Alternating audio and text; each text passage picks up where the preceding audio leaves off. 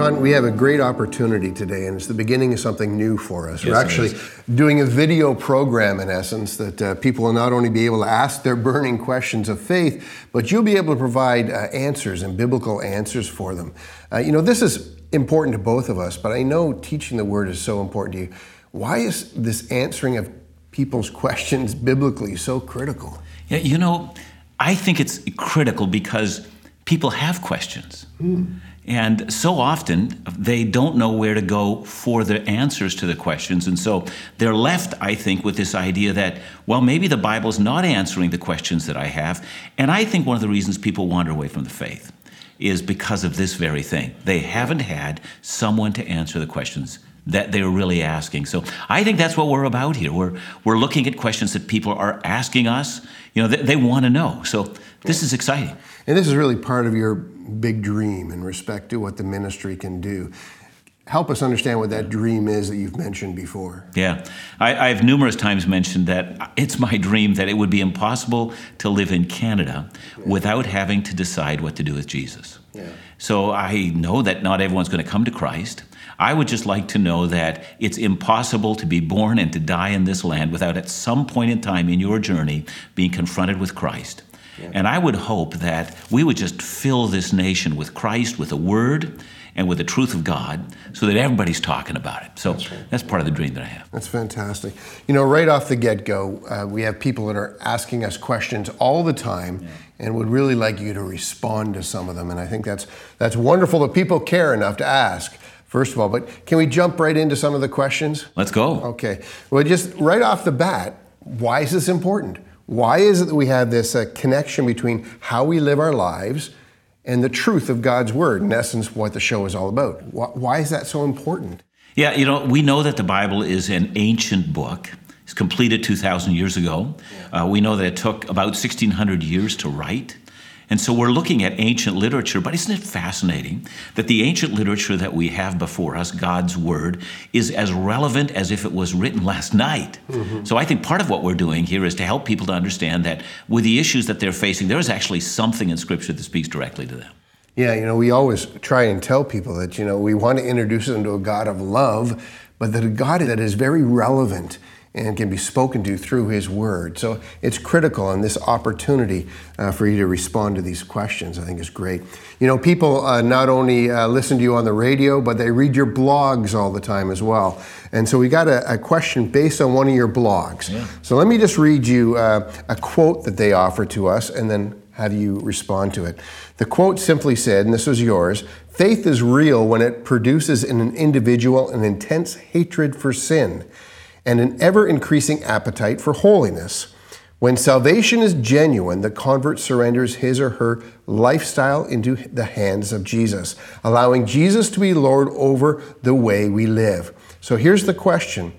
How ought we to deal with those people who profess to be Christians, but their lifestyle seems very contrary to that? Yeah. Ben, if we could back up just a bit and just review what I wrote there, because for some people, that just doesn't register with them.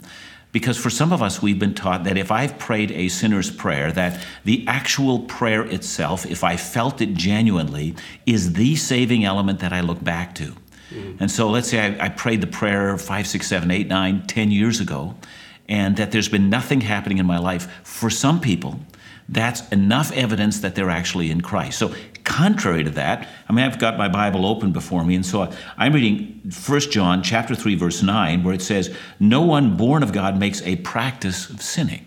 And then it adds, "God's seed abides in him." So it seems like God plants something inside of us at the moment of the new birth. And that thing that gets planted means, and it says, he cannot keep on sinning because he's born of God. So I don't think that it means that, we become sinless. In fact, I'm going to say that the longer that I've been in Christ, the more aware I've become of my innate sinfulness. Mm-hmm. But at the same time, the more that I have come to know who Christ is, the more I've come to realize that sin is so unacceptable, so that the life project is to put to death everything that displeases God. simply because it displeases God. If it displeases the one who loved me and redeemed me, I can't abide it, even as he can't abide it. So I think there's that. So that second part of the question I think you were asking is, what happens to the guy that just goes back into that previous form of lifestyle? I think that's what you're asking. Right? Yeah. So it would seem to me, though, there needs to be some evidence of our salvation then in how we go about living our lives. And we can't stay within the same patterns of life that we had before we came to the Lord. Would that be right? That's exactly right. In fact, I've just read the 9th verse of 1 John 3, but the 10th verse says, "By this it is evident that we are the children of God, and who the children of the devil. Whoever does not practice righteousness is not of God, nor is the one who does not love his brother." Yeah. So I would say at the very outset, one of the evidence markers that we're in Christ, and we love one another. We love brothers and sisters in the gospel, and that love is growing in acts of charity towards one another. Mm-hmm. I think that's one of the markers that we have. I would argue another marker is that, as I've already stated, we have this intense hatred of sin, but we also have this desire to love God. There is something that draws the heart of the believer. It just has awakened within me. When I hear of the beauty and the glory of my God, I find myself drawn and wanting more of that. Mm-hmm. You can't even tell a believer they should love God because they do love God. That's who they are. Yeah. So in a very practical sense then, we know someone who has given their lives to the Lord, but we see the patterns of their life not changing. Right. What's my responsibility as a brother or sister in Christ? Yeah, I think one of the things that we need to do is be very careful, because we need to love people. You and I know that we've been confronted by people in our past, everyone has been, who's not a lover. Yeah. They just simply are a corrector, and they just want to show how wrong everyone else is. We just react badly to that. And so if there's somebody out there that says, you know what, I'm going to correct everyone, and if they don't get corrected by me, they must not be in the Lord. we've met people like that. Yeah. And so I think a word of warning has to be said to individuals like that. They too have to ask the question, if I confront someone, what's my motivation? Mm-hmm. Is it because I want to throw them away, show them that I'm right, they're wrong, that kind of thing? Or is it because I desperately want to draw them in to a relationship with God that they are supposed to have? Yeah. And that's my desire for them. And I guess it comes back to you, and I know you've done a series on Corinthians where you talked about this a little bit. We have to be careful of our motivation. Is our motivation to correct biblical, or is it preference, or is it things I feel comfortable with? So we really need to know why we're confronting somebody, and it's because of a biblical standard rather than just a preference. Yeah, I grew up in an era when it was, really bad to have long hair on guys. It was bad to chew gum. I remember that. Girls were chastised on the length of their dresses. And, there's a part of that was biblical, but a part of it was so deeply cultural, and that people were chastised because of cultural norms that had been established in the church. And they had everything to do with the kind of music that we played or liked listening to. And, it just went on and on. The rules never stopped. Yeah. And so in the end, I think what we did is we drove people away from the gospel, because in all of that stuff, they just never saw the good news, the good saving news of a God who loved them so much to reconcile them in their sin. Yeah. They never saw that. Yeah. They saw nothing but condemnation. So I want to be very careful when I say you have to produce fruit in keeping with repentance. Yeah. You have to. Yeah. That's a calling of God. But when I say that, I recognize that that doesn't mean that we conform to every norm that is a part of a culture that somehow have just superimposed on the Christian faith. So what's the end goal? What are we trying to do when we see a brother that's not living a life that maybe portrays biblical standards or whatever? What's our end goal? How would we approach that person? Yeah, let's say we've got a guy who's living with his girlfriend. Okay. So there's a practical example. So what do? Well, I pull him aside and I say, can we talk? Can we go for coffee? I don't want to, a fast, just hit him real quick. Yeah. I want to have time to discuss what the Word says and call him to purity and holiness, because my goal for him is that he would love God with all his heart. And I know he can't do that while he's being sexually immoral. Yeah. So my confrontation, if that's what it's called, and I think it is, it's to say, brother, I want you to know the Lord God who is fierce in his holiness. Yeah. I want you to love what he loves. Yeah. So when we start to do that, I mean, the response then can never be, you don't care about me, because clearly that person does. Yeah. I mean, the response is, I either want what God wants or I don't. But we've actually, we've set out a standard that people can understand. Mm-hmm. And I think that helps them to understand the gospel, the love of Christ, but also the holiness of our God. The next question is actually related to that in some respects. It leads us to sort of the idea of salvation and what constitutes salvation. And there's a passage in 1 John 2:29, which says this: "If you know that he is righteous, you may be sure that everyone who practices righteousness is being born of him." So in essence, for some people, they might define this as meaning that if I live a good life, I'm okay. I'm a child of God. Yeah. Is that what that's saying? Well, no, because again, I mean, it's funny that we started in 1 John, so we're still here in 1 John. So every verse has to be read within the context in which it's given. Okay. I mean, we all know that, what it is when a politician is quoted out of context, and, how people just rise up in anger by that and say, that's not just to do that. And it's amazing how often we do that with the Bible. So the Bible is, here in 1 John is giving us the evidence pattern in which one can show whether or not one's in Christ or not. Mm-hmm. So it's saying to the person who claims that they're born again but doesn't love their brother, do what's righteous. That's evidence that you're born of God. Okay. So it's not saying if you find someone who doesn't know Christ and they're living a righteous life, doesn't that mean that they're born of God as well? You see, that's a different question. And so we're superimposing our question into the biblical question. So the Bible question is asking the person who claims to be in Christ but's not living that way, know this: they've got to be righteous. Mm-hmm. Now we're asking a different question. We have to go to a different place in the Bible for that question. And that question is, what do we make of those people who have never heard of Christ? Right? I think that's right. That's what the person's really asking us. Yeah. And to that, I think where we're supposed to go is Romans chapter 1. Because that which is evident about God is plain to all of us, says Paul.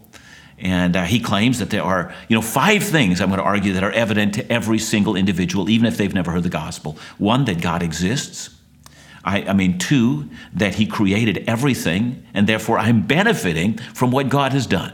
Okay. The air I breathe comes from God, right? The 3rd thing is, I owe God an infinite debt of gratitude.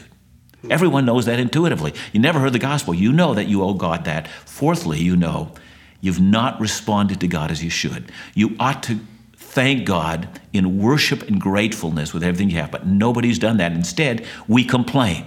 Yeah. And we move away from God. We move towards darkness. And the 5th thing, therefore, is that God is incensed because of our behavior. So everyone, if they reasoned their way through that, would come to that.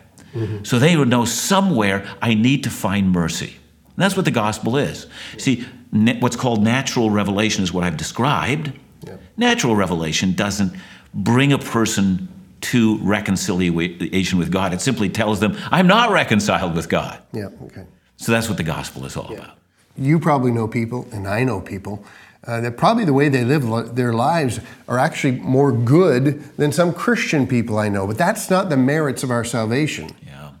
Yeah, even when I can't help but not resist now to spiderweb just a little bit, but when we see a non-Christian living virtuously, why is that? And the answer is because of God's common grace. Okay. God provides grace to all, even to unbelievers, but the grace that he provides to live decently and to make a culture that lives decently is because of grace, not because of inner virtue. God is good to all. Mm-hmm. But we still need to confront our own sin patterns, and that's what the grace of Christ is all about at the cross. Unless they hear of the cross and God's redeeming love, how can they come to know God and be reconciled to him? Yeah, absolutely. Okay, let's move on. Good. We have another question, and it's a bit more of a practical question, but I think it's a very relevant question for us today, because we're all, the culture sort of seeks health and fitness and all those wonderful things, which are good. Yeah. They're virtuous things to be after. But we get involved in a whole lot of different types of exercises and things of that nature. And this person is asking a very sincere question. She says, is it wrong for me to take a yoga class in an attempt to look after my chronic pain and live a healthier lifestyle? Yeah. So is that wrong? I'm not an expert on yoga. Okay. I don't know if you are, Ben, but I don't only know some of it. I do know that there are a number of branches of yoga. And I know that the root system of yoga comes out of the Hindu worldview. And I do know that it looks for altered states of consciousness so that one can be one with Brahman. And Brahman is not God as we understand it, because Brahman is not a personal God, but Brahman is the force that pervades everything, kind of like the Star Wars force. Yeah, okay. So what you have is a religious premise upon which everything is based. And so what you're looking for is altered states of consciousness so you can be one with the oneness that pervades all things. Okay. Now, so in Hinduism, in fact, light and darkness are all a part of the one. But Scripture, I mean, we've been in 1 John, for Scripture says, God is light, in him there is no darkness at all. So we never say, that God is one with everything. Rather, we would make a radical distinction between God and everything else. Mm-hmm. God is the creator, everything else is the creation. God is independent of all things are dependent on God. So this is completely contrary to the Buddhist worldview, or the Hindu worldview as well. And so I guess here's what I would say. I don't think that a believer can practice some form of spirituality which is contrary to the Scripture. Either you're loyal to Christ and are married to him, or you're two-timing on him. Now the question about, how do I deal with chronic pain? Well, that's a medical question. Now, there are some excellent physiotherapists, for instance. My daughter is one of them. Mm-hmm. Who can help you through that. There are a number of other programs that you can deal with to help you with pain issues in your life. You don't have to turn to another religious system in order to get help from pain. Besides, I would argue, why don't you join together with a group of believers and have them anoint you with oil and pray for you, and pray for your healing as well. Yeah. So all of that, I think I would say, but why would you turn to the gods that are not gods at all? So it's really not about the exercise or the therapy. It's about something that's much more deeper within the whole philosophy of yoga. And we have to be cautious, I guess, that if we went to a yoga class, that we wouldn't sort of be drawn in slowly to the more spiritual components of what yoga is about. Oh, I think that's exactly the case. Yeah. So if it's just a matter of exercises, well, have at them, because if it's working, keep doing that. Yeah. God has given grace to people, regardless of the religious background, to help in the healing process. Yeah. But we're saying something else about involving ourselves in different spiritualities. Yeah. That's a great word. Thanks so much, John. It's been a fantastic beginning to the Truth and Life Today show, and we look forward to hearing more questions from our constituents and our listeners across the country, and we just pray that have a real impact on their spiritual journey. We hope you're enjoying the new Truth and Life Today show with Dr. John Neufeld. Be sure to subscribe so you never miss an episode each week. But we want you to be involved in the show. To submit your own personal questions to Dr. John, you can email us at info@backtothebible.ca or find us on Facebook by searching Truth and Life Today.